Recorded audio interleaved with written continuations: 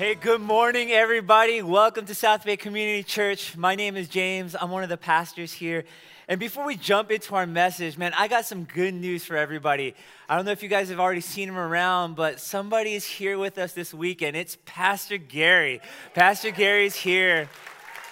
And you might be wondering why we're clapping for him, why we're so excited to see him.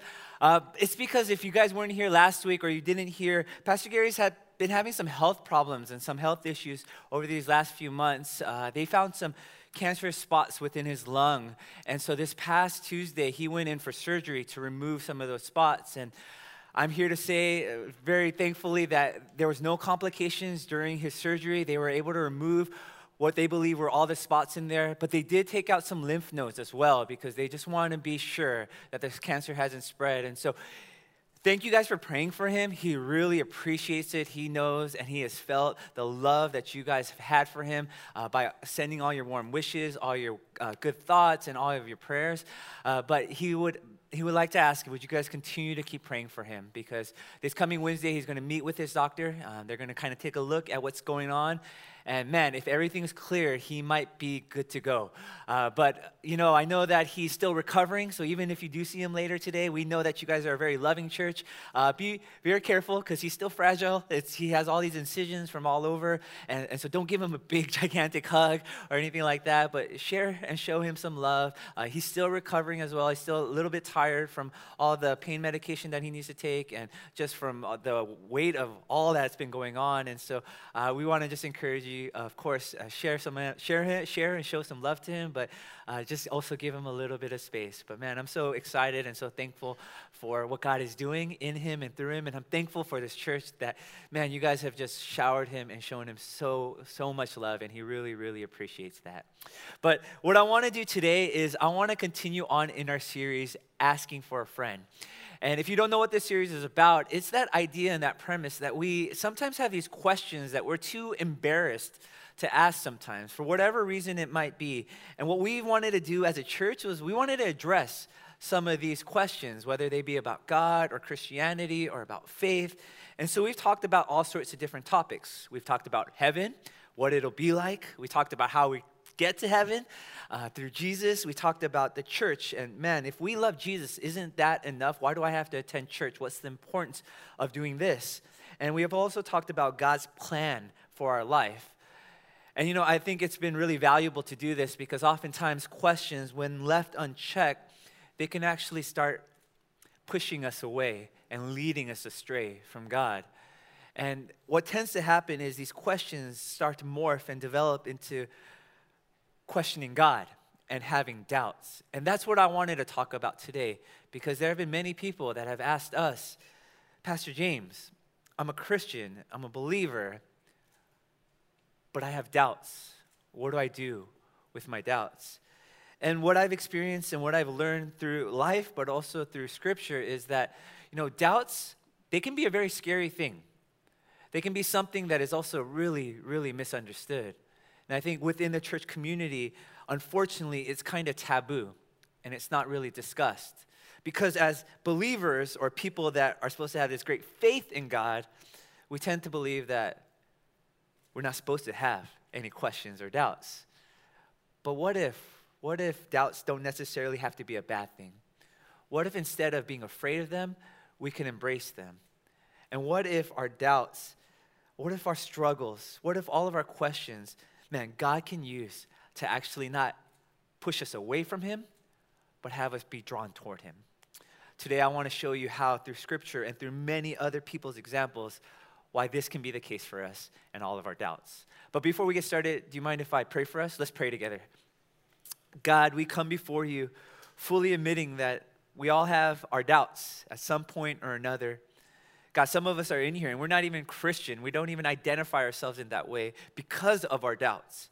Many of us are in here, and though, God, we can say we're Christian, God, we're struggling because of our doubts. God, would you show us and help us today to see that doubts could actually be leveraged and used for good, to not have us stray away from you, but have us drawn closer to you. Would you show us how that's done? And God, would you allow us to draw closer to you because of what we learned here today? We love you, we thank you, and we pray all these things in Jesus' name. Amen.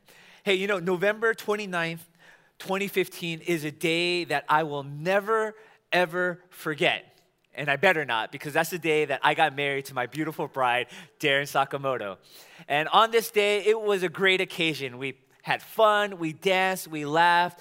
And I can say honestly that it is probably one of, if not the best day of my life, right behind giving my life over to the Lord.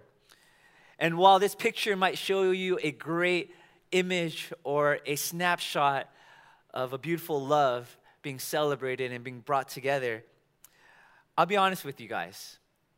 As much fun and joy and fondness I have about that day and about all the fun memories that were created and all the interactions that I had with loved ones and friends that celebrated alongside of us, the day was really hard, especially in the morning. See, in that morning, I got up, and Pastor Dave was with me. He was my best man, and we decided to go on a run together. And we did so because I just needed to work off some nerves and some energy, and I needed to clear my mind. Because as I shared with him, and now I'm sharing with you, I had some major doubts about this commitment that I was going to make. See, I love Darren, and she is somebody that I'm so glad that I have been able to spend these last 4 years as husband and wife with.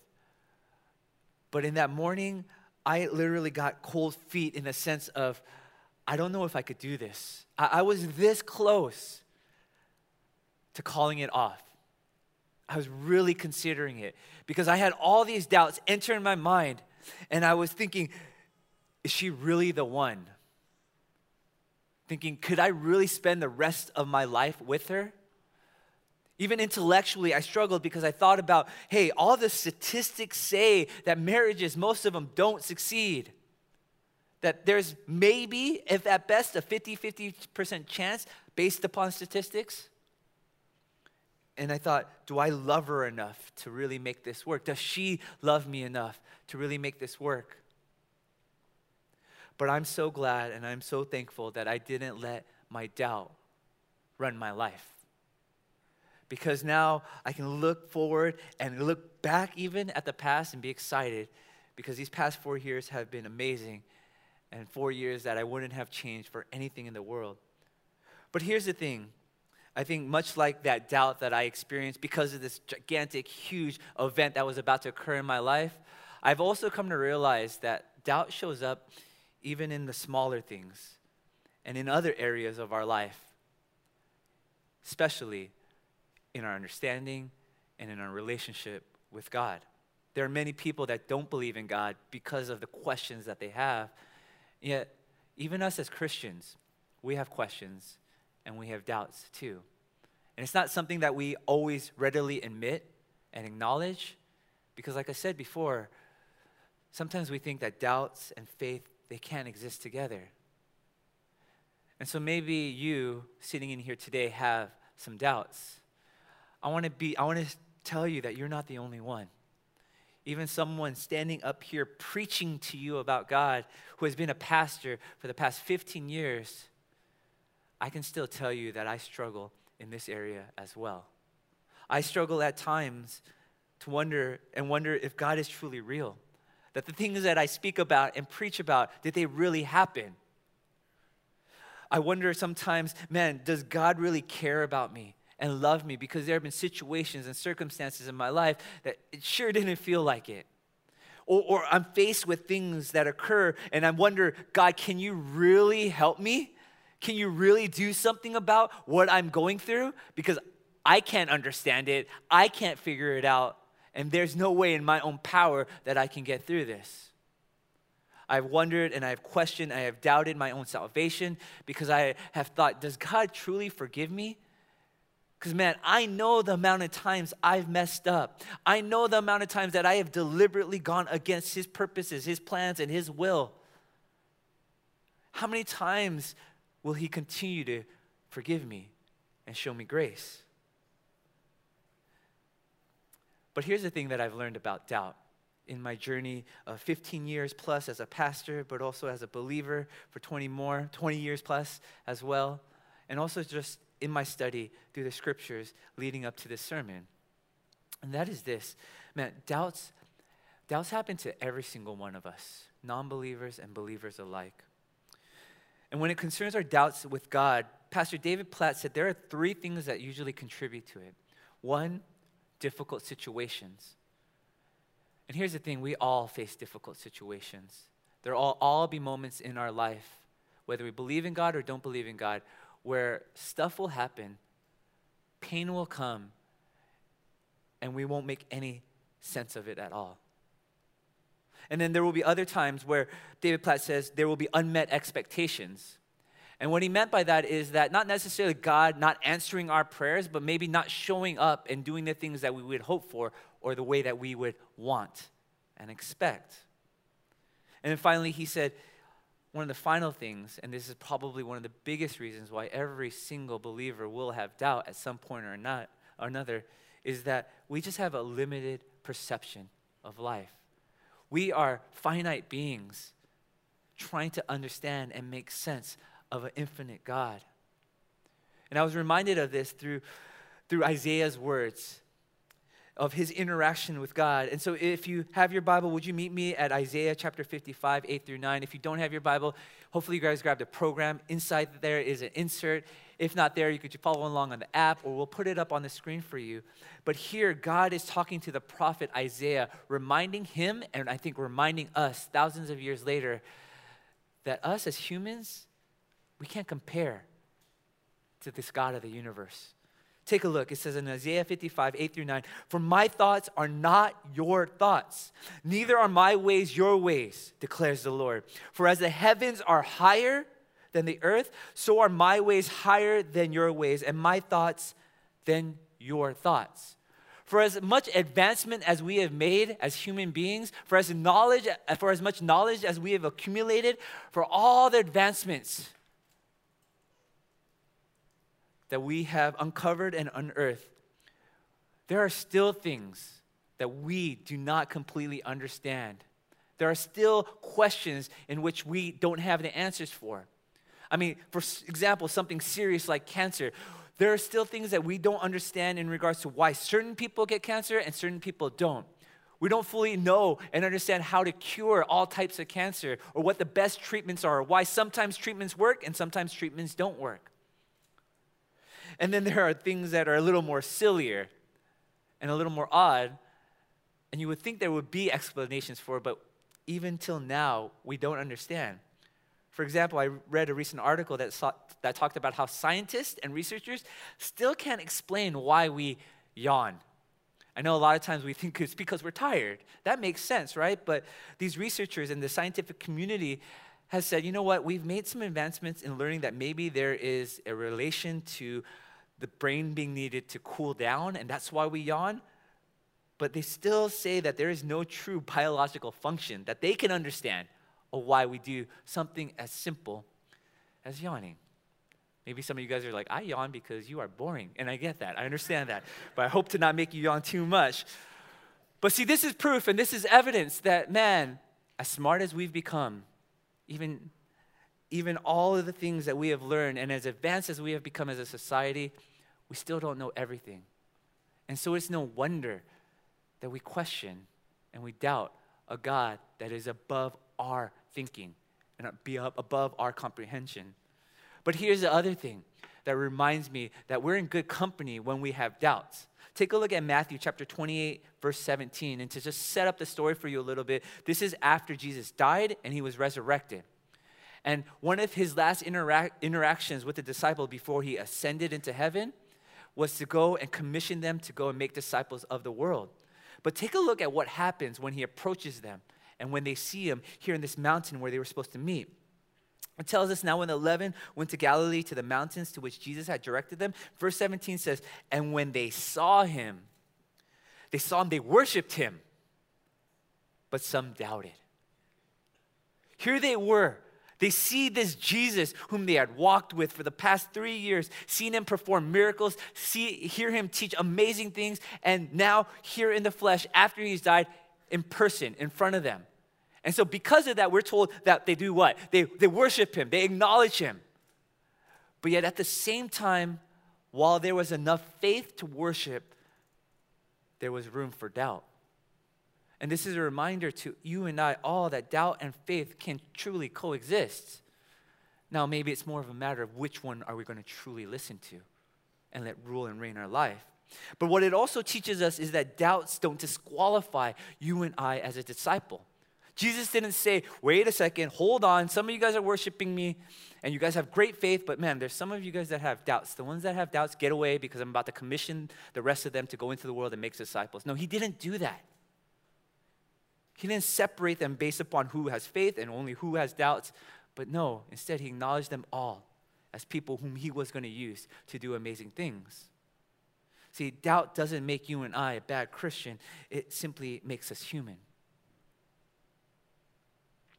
And something else that I want us to see now that we can understand that doubts and faith can coexist is that maybe instead of looking at doubt as an enemy of God, we can instead look at it as an ally toward our pursuit of drawing closer to God. And what I mean by that is this. I learned something a long time ago about trees and how there's something very valuable to them growing strong and big. See, early on, people thought that it would be important when planting a young tree to put stakes in the ground to attach it to them. And you get it, because one of the biggest enemies seemingly of this tree's growth, of going straight and staying rooted, was the wind, right? Because the wind can come along and just unroot it. The wind can come along and cause it to go crooked. And so people said, you know what, stakes would be really helpful in keeping it solid. But what scientists began to discover was that, you know what, while this might work for a little bit, they found that it was eventually better to maybe, when they're young, remove the stakes early or to not have them staked at all. And the reason for this was that they found that trees needed the wind. They needed the wind to blow against them. Because what that caused the tree to do, that caused the tree to have its root systems grow deeper into the ground so that it could be more rooted, so that it could have the support it needed, especially to grow taller and stronger. And so that when faced with the winds of the circumstances and the situations of the weather, it can stand up to even the most difficult and heaviest and strongest of winds. And I feel like there's a correlation with you and I, right? Because winds, it can equal the struggle that the tree grows through. But what it causes is deep roots to go down. And I think in the same way, doubt can be like that wind in our life, that it causes us to struggle. But as it causes us to struggle, instead of letting it topple us over, we can use it to go and grow deeper with God. See, doubts can cause tension and discomfort through the struggle of trying to understand and make sense of it all. But maybe through the struggle and maybe through that tension and even through that discomfort, it can cause us to run to the one who can comfort us and strengthen us and help us overcome all the doubts that we have. And so will you write this down as your first point? Doubts can develop a deeper devotion to God. One of the key words that I have there for you guys is the word can. It can help us do that, but it can also cause us to go the opposite way as well. And I believe one of the reasons why it can cause us to go in the direction of away from God rather than towards God is because how we view doubt and the way that we approach it. See, I think many of us, what we tend to do with doubt is we fear doubt. And when we fear something, we usually hide from it, or we run away from it, or we ignore it, or avoid it. And here's the thing, when we don't deal with our doubts sometimes, instead of just wanting to be comfortable and pretending like they don't exist, it's kind of like staying tied to these stakes. We may look good on the outside, but our roots don't go deeper and stronger in the inside. And when this happens, when we leave doubt unchecked, it can erode our faith. It can corrupt it and dilute it. And eventually, if we continue to leave it unchecked, it can lead to it becoming unbelief. And so instead of running away from it, instead of hiding it, instead of fearing it, maybe something we can do instead is we can learn how to embrace it. because it is something that we're going to have to live with. It is something that we're all going to go through. It is something that happens to every single one of us. And so maybe instead, as we embrace it, we can try to understand it a little bit more, where it's coming from, what might be causing it, what might be at the root of it. Then we can begin to try to recognize it. We can recognize that these are the things that we're having difficulty with. And then when we recognize it, then we can begin to truly address it as well. And then as we address it, we can even use it to our advantages. See, I believe that we can learn to do this from some of the greatest of faith who have ever lived according to the Bible. And what I want to do is I want to look at a few examples in particular and how these people leveraged doubt to not be a weakness, but instead as a tool, as a strength to develop a greater faith. Not as a hindrance, but as an opportunity to draw closer to God. And so to help you and I remember what these things are, I want you guys just to think of the idea of AAA. And maybe when you guys think of AAA, you think of the American Automobile Association, a place that we call when we leave our keys locked in the car, or we need to jump, or our tire is blown out. But I don't mean that kind of AAA, but instead another AAA that we are called to remember and lean on during difficult moments of doubt and struggle. And the first A we're going to learn from actually Thomas. Many people know Thomas as one of the disciples of Jesus, but usually Thomas is associated with a nickname, Doubting Thomas. And I want to show you why maybe this name isn't appropriate for him. And instead, he should be known not as the Doubting Thomas, but as the Honest Thomas. Because take a look at the interaction that he had shortly after Jesus rose from the dead and revealed himself to some of the disciples, but not him yet.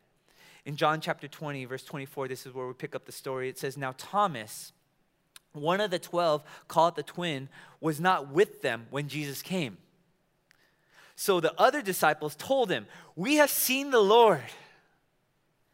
But he said to them, 'Unless I see in his hands the marks of the nails, and place my finger into the mark of the nails, and place my hand into his side, I will never believe.'" It is this exchange of Thomas and the other disciples in which he earned the nickname Doubting Thomas. But I look at this and I see, yeah, there's definitely some doubt that Jesus is back from the dead for Thomas. I get that. But what I see isn't someone that is lacking faith. I see someone that is just being honest and is saying, hey, I'm glad that you guys got to see this. I'm so glad that you guys got to experience this. But I don't want to just take your word for it. I want to see it, and I want to experience it for myself. And don't we all do that? We may hear from a pastor up here about how they went through something and they experienced God in this great way. And then they tell you, you need to do that now too in your current life situation. You're like, Pastor, I get it. You got through that. You went through that, but I haven't experienced that. Some others might hear about a mission trip and you're thinking, wow, that's really awesome that God used you in that way. But God hasn't done that for me here right now. So I'm not going to believe it till I do it myself. See, what Thomas was doing was he was merely just being honest and he was being real. And he was being open about his doubts. But take a look at what begins to happen. See, Jesus being so good and so kind and so loving, he responds to Thomas. And the funny thing is, Thomas wasn't even talking to Jesus when he brought up these doubts. But take a look at how Jesus responds. In verse 26, it says, 8 days later, his disciples were inside again, and Thomas was with them. Although the doors were locked, Jesus came and stood among them and said, "Peace be with you." Then he said to Thomas, "Put your finger here and see my hands. And put out your hand and place it on my side. Do not disbelieve, but believe." Thomas answered him, "My Lord, my God."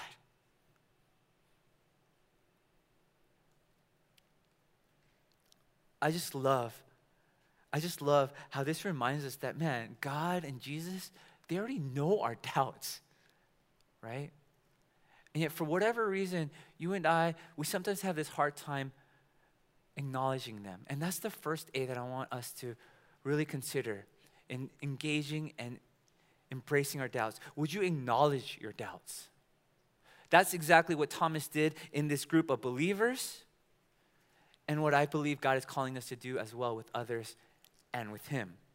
To be honest about our doubts. To be honest with ourselves, that these are things we're struggling with. To be honest with other people, and to share it with them, and to be even honest with God himself. See, Jesus, he honored Thomas's doubts and his honesty. And Thomas's questions, it actually led to a deeper and more personal faith because he expressed sincerity of his doubts and he looked for answers. And I love this picture that Thomas felt safe enough and comfortable enough to share his doubts with other believers. Because who was he telling this to? He was telling it to the fellow disciples. And I hope and I pray that us as a church community, and even in our smaller communities of our life groups and such, and our friends, that those would be environments that, much like Thomas, we can feel safe to acknowledge our doubts with one another. Because we all struggle with them. It's hard enough to try to deal with them on our own. But yet, I know that it's scary and I know that it's hard because unfortunately, there is that stigma with doubt that it's not something that we should have as believers. And so it could be looked down upon. It could be frowned upon. It could be met with criticism. And I see it actually playing out in a high-profile way with this man here. This is Joshua Harris. He was an author of a best-selling book called I Kissed Dating Goodbye, where he challenged believers to pursue holiness in light of their dating lifestyle. And then he even became a mega church pastor. But just recently, he denounced his faith. He claimed that he's been wrong, that his questions to God have caused him to just walk away and call it quits. And I get it, there's been a lot of criticism of the way that he has shared this. A lot of people have been impacted and affected because they looked up to him. I looked up to him. I remember reading this book in junior high and high school as well.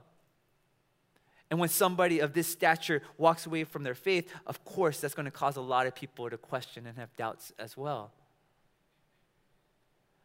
But I think what hurts my heart as a pastor is that he has been met with such backlash to his decision. And I get it, maybe he could have done it in a better way. Maybe he didn't have to do it so publicly. But I feel as a church community, instead of coming down on him and reprimanding him and rebuking him and getting mad at him for the way that he approached it, is to see and to realize there is a man here that is struggling with the things that he used to believe in. And that he should be met with believers who would hopefully understand that and want to help him through that rather than just merely correct him and his approach to it. Another person who has also been experiencing great backlash in admitting their doubts and maybe even renouncing their faith has been this man here, Marty Sampson. He was a worship leader with Hillsong, and he has even authored and written some of the songs that we have sang on this stage in response to who God is. And theologically, they're awesome and they're so correct. But yet he recently shared that his faith was on incredibly shaky ground. And even more so, as I try to learn a little bit more about Marty Sampson, I've discovered through reading some of his Instagram posts that he doesn't identify himself as a Christian anymore. But one thing that he is trying to do amongst all of his doubts and all of his questions, amongst all of his even unbelief, is that he's still searching for answers. And so he's still open to God, and he's still open to hearing and learning from one another. But he has also shared how he has just been hurt by the church ever since sharing his faith, or his lack thereof it, in regards to his doubts. But one of the things that I love that Marty Sampson is trying to do is that he's still trying to seek out answers to his questions. But maybe instead of how Marty has been doing it, we can do it differently, that we should still pursue to seek out answers. But maybe we wouldn't just try to do it on our own, but that we would go to others and to Jesus. And here's the thing about Jesus. Maybe some of us are scared to seek out the answers from Christ or from God because we think somehow, some way that's going to make us look bad with God, or he's going to think less of us, or he's going to love us even less. But the reality of it is this: God and Jesus, they do not fear our questions, our skepticism, or our doubt. Instead, they want to enter. They want to enter into our questioning. They want us to believe. They want us to understand.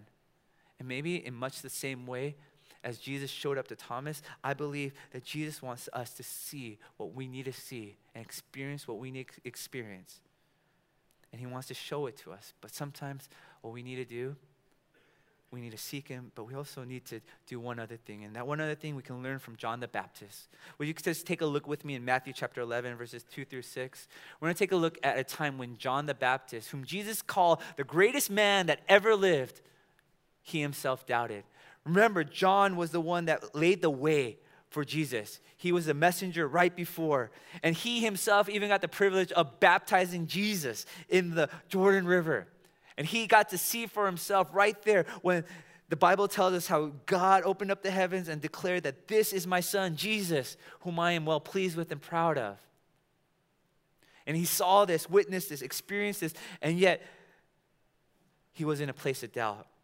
And take a look at what he did when he was in this doubt. In Matthew 11, verse 2, we'll start there. It says, "Now when John heard in prison about the deeds of the Christ, he sent word by his disciples and said to him, 'Are you the one? Are you the one who is to come, or shall we look for another?' And Jesus answered them, 'Go and tell John what you hear and see. The blind receive their sight, and the lame walk. Lepers are cleansed, and the deaf hear, and the dead are raised up, and the poor have good news preached to them. And blessed is the one who is not offended by me.'" Here John is in prison. And maybe it's the situation and the circumstance of being in this lonely jail, dark and gloomy, seemingly like no hope. And maybe some of you guys are in a situation that makes you feel the same.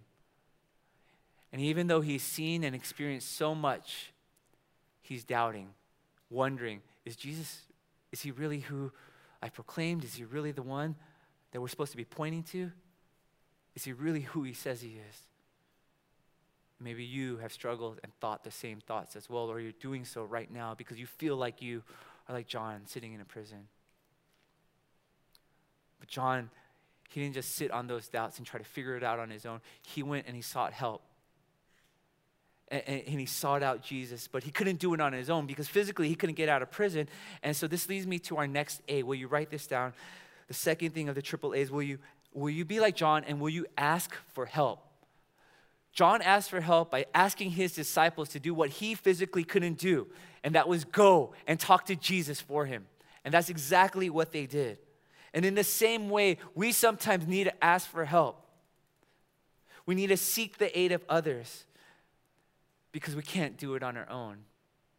But here's the thing: how can people help us if they don't know that we need help?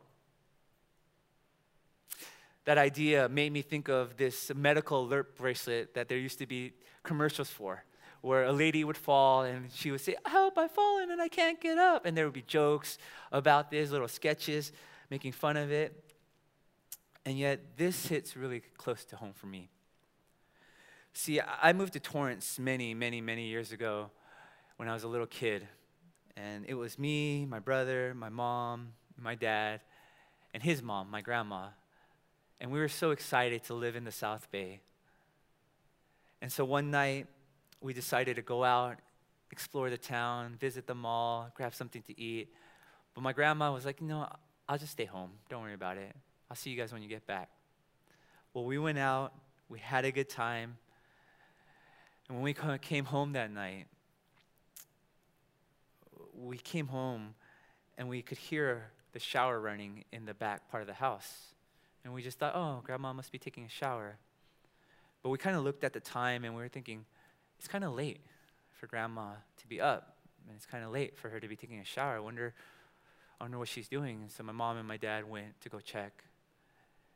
And what they found was my grandma lying on the shower floor. She had fallen. And she couldn't get up. And she had been laying there for hours. if only she had a way to let other people know that she needed help. Because if she let other people know, if other people found out, there would have been so many people that could have done something. But she had no way of being able to ask for help. And unfortunately, my grandma never recovered from that fall. She ended up passing a few days later in the hospital. And see, for many of us, we may be drowning in our doubt. We're struggling, trying to make sense of it all. You have an opportunity to ask for help. You have a community here at South Bay Community Church. You have maybe friends that you attend life group with, or maybe a friend that brought you here. You have pastors and church leaders that maybe want to talk with you and help you. We are creating Bible studies for new believers. We're creating Bible studies for a midweek study. You have opportunities all around. You have even the internet. Now, I don't recommend just trusting everything you read on the internet, because not all of it is true. But I know that there are some people that are out there who have gone through what you have gone through. Your doubt is not so unique that no one else has felt it or struggled through it. And somebody out there could probably help.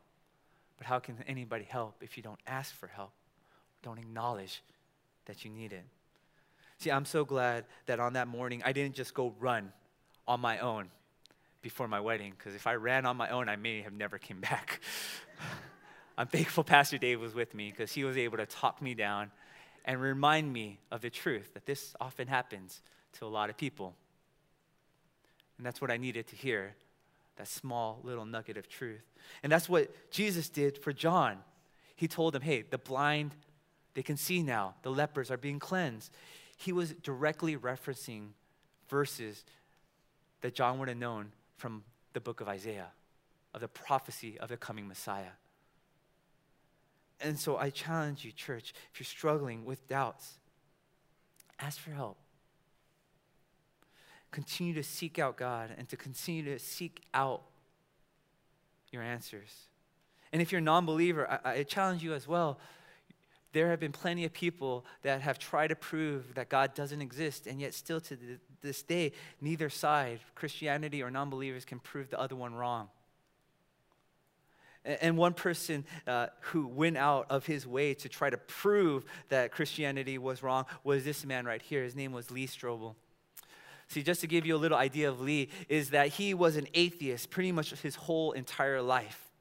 Until one day, his wife became a Christian. And he just thought, oh no, how did she get brainwashed? This is horrible. He felt like it was a bait and switch. Like, I married a non-Christian, now she's Christian. What is going to happen? What is going on? And Lee, being a very accomplished individual, he graduated from Yale with a law degree. He was an investigative journalist by trade. He set out on a mission to prove his wife wrong, to show her and to tell her that Christianity and Christ is not real. And so for 2 years, he used all of his journalism skills and his legal training to investigate the evidence for Christianity. And after those 2 years, in November of 1981, he himself became a Christian. And he wrote this book that a lot of people still use today to share who Christ is with those skeptics and those doubters, The Case for Christ. These are great materials and reminders to us that if we search and we seek out the help, man, it can be found. But I know that there are times where sometimes people and even words aren't enough. And the questions are so consuming and so daunting that we can't do it even with the help of others. And so maybe someone that we can go and reach out to for help is God himself. That instead of maybe us questioning God, maybe we should just bring our questions to God and ask for his help with our unbelief or with our doubts and with our struggles. Because I know he wants to help. How do I know this? Take a look at Mark chapter 9, verses 22 through 24. To set up the story, what is happening was there was this demon-possessed boy. And the disciples have been trying to cast out the demon within him. And the father is getting desperate. He's pleading for help. And then finally, Jesus shows up. And when Jesus shows up, this is the plea of the Father. In verse 22, he says, if you can do anything, have compassion on us and help us. And Jesus said to him, if you can, all things are possible for one who believes. And immediately the father of the child cried out and said, I believe, help my unbelief. Here again is a picture of faith existing with doubt. He's saying, I believe, yet I'll be honest and I'll admit and I'll ask for your help. I believe, but will you help me with my unbelief? Church, if you're struggling with unbelief, if you're struggling with doubts, when's the last time when you cried out and you asked God, not just for answers, but you asked him for help with your unbelief? You asked him for help with your faith, that you asked him, God, help me believe. I know that Jesus desires to give us what we need to overcome our doubts and our struggles. Sometimes what we need to do is ask him for his help. But here's the thing about God and Jesus. Sometimes he helps us in ways that aren't always necessarily clear or direct, but exactly what we need. Sometimes what he does isn't just audibly tell us what to do, but he calls us to just trust him and have faith in him and to act on something instead. And that leads me to our final A in this triple A of what we can do to embrace doubt. Would you act? Would you act on your faith, not on your doubts? Would you act on your faith and not on your doubts? Basically, what I'm trying to insinuate is, would you choose to believe your beliefs and cling to those and hold on to those when your doubts show up? And with your doubts, instead of believing them and letting them rule and run your life, would you question your doubts and doubt your doubts? Because here's the reality. Sometimes Jesus is going to give us a clear answer. God is going to reveal himself in a mighty way that we can understand quickly. And other times, it'll be a process. Do you guys not realize that when Thomas shared his unbelief with his fellow disciples, it tells us that it was 8 days later that Jesus showed up, that there was some time in between that Jesus didn't just show up immediately. But yet, how many of us want Jesus and God to show up immediately to remove our doubts? Maybe God is trying to remove your doubts, but he's going to do it slowly and through a process, and it's going to take some time. So understand that. And instead, cling to your beliefs, cling to your faith, and don't let your doubts cause you to run away from God. And then also remember and accept that you and I, we may never fully get it or understand it. Us being, again, finite beings may not truly understand an infinite God. But what we can do is we can trust him when he calls us to act, even though we may not truly understand. I love the whole idea of that picture of when Jesus met them on the mountain, the disciples, they worshiped, but they doubted. And the very next thing that Jesus does isn't say, all right, let's sit down and let's take some time to talk about your doubts and let's try to figure this out. No, what he does instead, he says, let's go. I want you guys to go. Make disciples, baptizing them in the name of the Father, the Son, and the Holy Spirit, and teaching them to obey everything I've commanded you, and I'm with you to the end of the ages. He says, you know what? There will be a time for learning, and there will be a time where you just need to go, and you just need to act. And as you do, you will learn. But will you have faith to follow and act on what he asks you to do, even when you sometimes don't understand? And you're like, James, I don't get that. I can't live out what I don't understand. I can't believe in things that I don't get. Yes, we can. We do it all the time, or at least I do. For me, I'm not the brightest of people. I'll fully admit that. My wife can attest to that. But I don't get how airplanes work. I mean, think about it. To me, I'm like, you go into this gigantic vehicle, this big tin box, and however it may work, somehow, some way, it creates enough energy and force and speed to all of a sudden go into the air. And then not just go into there, but travel thousands upon thousands of miles. And if it just drops, I would die. I don't understand how it works. And even I shared this yesterday at Saturday night service. Someone texted me, and they sent me pictures and all these diagrams to show me. And I told them after, I still don't get it. I still don't understand. But what I will do is I will still have faith in an airplane, and I will still put my life on the line by entering into one and riding one and traveling on one. You can do the same with God. You don't always have to understand everything to believe and to act. Because I believe when these doubts come, God has equipped us with a faith that could coexist with it, but also a faith that could help us overcome it. One pastor said, faith is not the absence of doubt, but the vehicle to help us overcome it. And I believe that faith is always associated with actions. And that's why I believe that through our actions of obedience and faith, God can help us overcome doubts and reveal things to us on the other side of doubts that we cannot see or understand. See, I believe that just past our doubts usually lies something that we can never experience until we overcome them with faith. Great example of this, of people who didn't let their doubts dictate their direction or their life or their actions, but their faith, was Shadrach, Meshach, and Abednego, 3 young boys who were living in a nation where there was a king, King Nebuchadnezzar, who did not believe in God and instead had great pride in himself, so much so that he erected a great idol of himself, and he told everybody in the nation that they have to bow down and worship it.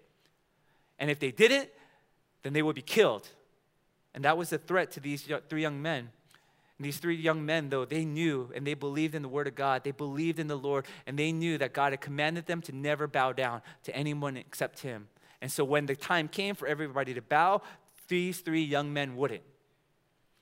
And so King Nebuchadnezzar got them, tied them up, got them ready to be thrown into this fiery furnace, into this death sentence, and he gave them one last chance. He said, will you bow down? And take a look at their response in Daniel chapter 3, verses 17 through 18. This is what the boy said. It says, you know what, if you throw us in there, if this be so, our God whom we serve is able to deliver us from the burning fiery furnace, and he will deliver us out of your hand, O king. But if not, be it known to you, O king, that we will not serve your gods or worship the golden image that you have set up. I'm not 100% sure, but I believe that in that but, there was this moment of hedging their bets or covering their back if God didn't show up. Maybe because there was a little bit of doubt from these 3 boys. Because maybe for them, they couldn't understand, how is God going to save us? This fire is hot. People have already died trying to set up this fire. How are we going to survive it? So maybe they were trying to set it up. Okay, we don't know how, so even if he doesn't. But one thing that they did do, and what they did say was like, we have this faith in God, and he's commanded us to do something. And we're gonna live by that. They didn't say, you know what, I don't know if we're gonna survive, so let's just kind of live by our doubts, fear, and just bow down to this king, and hopefully God will forgive us later. But no, they said, no, even though we don't understand, even though we might have this doubt that maybe God won't save us, we're gonna do what God has called us to do. And we're gonna live on our faith. We're gonna act on our faith, not on our doubts. What happened because of it? Well, they got thrown into the fire and they all died. No, I'm just kidding. They didn't die, right? But it tells us, the Bible tells us that they survived. And not only survived, they weren't even harmed at all. That Jesus seemingly was walking alongside them in the fire. And that when they came out, the whole nation, the king himself was astonished to the point where they all bowed down and they worshiped the Lord that day. Because these 3 boys were willing to act on their faith, not on their doubts. And I believe we need to do the same. So let's be honest and let's acknowledge that we have doubts. Let's ask for help and let's act on the things that God puts on our hearts and on the faith that we're called to have, even in the midst of the doubts that surround us. And know that when we do this, God will respond. And the way that he tends to respond to his people is with understanding, with grace, with love, and oftentimes evidence. Maybe not necessarily in the way we're looking for or would expect, but exactly what we need. Which brings me to my last point, and that is this. Will you write this down? God meets us and gives us exactly what we need. Maybe not what we want, maybe not what we expect. Maybe not in his time, not in the timing we like, but exactly what we need. And so will you acknowledge your doubts? Will you ask for help? And will you act? And as you do that, will you see what God can do through and with your doubts? Let's pray. God, thank you so much for being such a kind, patient, and understanding God. That God, when we have our doubts, you're not afraid of us coming to you with them, but instead, God, you desire to even use them for our good.